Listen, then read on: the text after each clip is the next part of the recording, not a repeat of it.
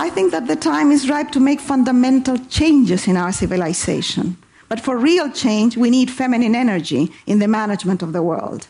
We need a critical number of women in positions of power, and we need to nurture the feminine energy in men. From Wonder Media Network, I'm Jenny Kaplan, and this is Encyclopedia Womanica. Today, I'm thrilled to tell the story of a master storyteller.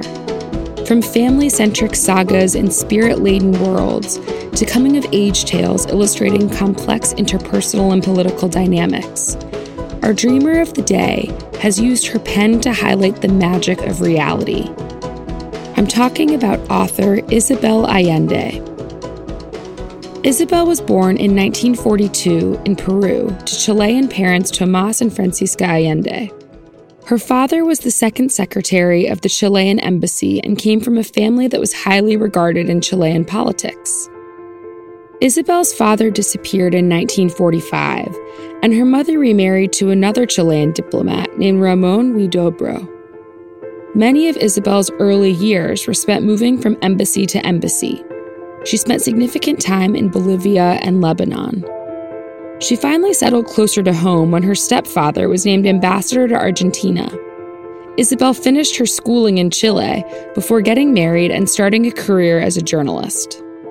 However, her newfound stability flew out the window in 1973. Isabel's second cousin, Chilean President Salvador Allende, the first elected socialist president of Chile, was assassinated in a CIA-backed coup in favor of fascist General Augusto Pinochet. This was not a win for the Chilean people. Isabel, her mother, and her stepfather were forced to go into exile. Isabel fled to Venezuela, where she stayed for 13 years. During that time, Isabel learned that her beloved grandfather was terminally ill, and she started writing him a long letter. Almost knowing that he would never be able to read it. It was sort of spiritual letter. The letter evolved into her first novel called The House of Spirits, which tells the tale of a family saga amidst the turbulent history of an unnamed country. It was a massive critical and commercial success. She quickly followed her debut novel with 3 more and a famous collection of short stories called The Stories of Eva Luna. Those 5 works, as well as many of Isabel's subsequent books, are considered excellent examples of magical realism, a genre particularly associated with the literary history of South America, in which realistic fiction is overlaid with elements of fantasy and myth. Other famous authors of magical realism include Gabriel Garcia Marquez and Jorge Luis Borges. Isabel's books are rooted in illustrations of South American politics, reflections of her personal experiences, and examinations of the roles of women in Latin American cultures. She's credited her experience of exile for turning her into a serious writer by breaking the chains of the patriarchal society she grew up in.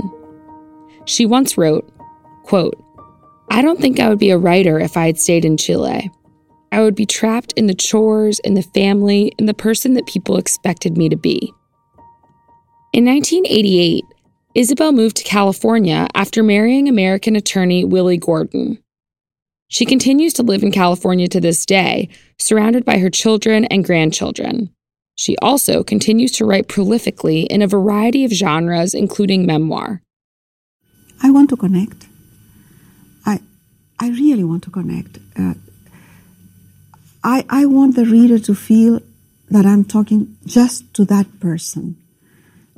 And I want to have the feeling that I have touched somebody deeply. To date, she's written 23 books.